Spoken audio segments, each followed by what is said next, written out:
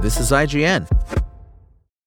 Hi, I'm Daniel, founder of Pretty Litter. Did you know cats tend to hide symptoms of sickness and pain? I learned this the hard way after losing my cat, Gingy. So I created Pretty Litter, a health monitoring litter that helps detect early signs of illness by changing colors, saving you money and potentially your cat's life. Pretty Litter is veterinarian developed, and it's the easiest way to keep tabs on your fur baby's health right at home. Go to prettylitter.com and use code SPOTIFY for 20% off your first order and a free cat toy. Terms and conditions apply. See site for details. Xbox reportedly reveals its first 2 games to launch on rival consoles. It's Wednesday, February 14th, and this is IGN News. Hi-Fi Rush and Pentiment are the first 2 Xbox games to launch on rival consoles, according to The Verge. Amid slowing Game Pass subscriptions and flagging sales of Xbox consoles, Microsoft will soon announce both games are coming to rival consoles, The Verge said. Neither the PlayStation 5 nor Nintendo Switch are specified in the report, but we can assume Sony and Nintendo's consoles are in the mix.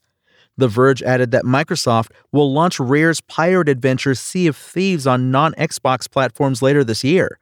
Other first-party titles are also said to be under consideration.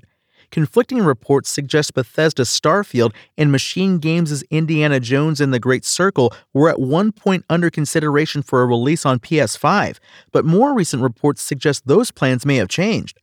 Xbox will reveal its vision for the future in a special edition of the official Xbox podcast on Thursday, February 15th at 12 p.m. Pacific, 3 p.m. Eastern, and 8 p.m. UK. Please join us for a special edition of the official Xbox podcast, the announcement said. Hear from Phil Spencer, Sarah Bond, and Matt Booty as they share updates on the Xbox business. Spencer reportedly reassured employees that Microsoft plans to continue making consoles amid questions surrounding Xbox's third-party strategy going forward. In January, Microsoft CEO Satya Nadella said the company can be a good publisher on Sony and Nintendo and PCs and Xbox. We love gaming. In fact, Flight Simulator was created before even Windows, but we were number 3, number 4, and now with Activision, I think we have a chance of being a good publisher, quite frankly, on Sony and Nintendo and PCs and Xbox. We're excited about that acquisition closing, and I'm glad we've got it through, Nadella said.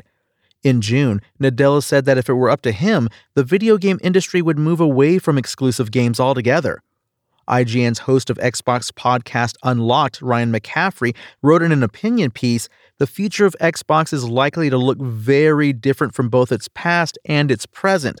But in this present, we are watching a monolith of a company attempt to rewrite the rules of engagement in real time.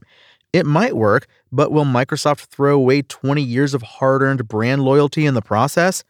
For more, CUI analysts are saying that Xbox is changing the nature of exclusivity, and keep an eye on IGN for all the news and reactions once the podcast arrives. Tango Gameworks' Hi-Fi Rush and Obsidian's Pentiment both launched on Xbox Series X and S and PC, as well as straight into Game Pass, to critical acclaim in early 2023 and late 2022, respectively. Thanks for listening to IGN. My name is Tony Jackson, and for the latest console updates, visit us at IGN.com. Spoken Layer. Want to learn how you can make smarter decisions with your money? Well, I've got the podcast for you. I'm Sean Piles, and I host NerdWallet's Smart Money Podcast. Our show features our team of nerds, personal finance experts in credit cards, banking, investing, and more. And they'll help you make the most of your money while cutting through the clutter and misinformation in today's world of personal finance.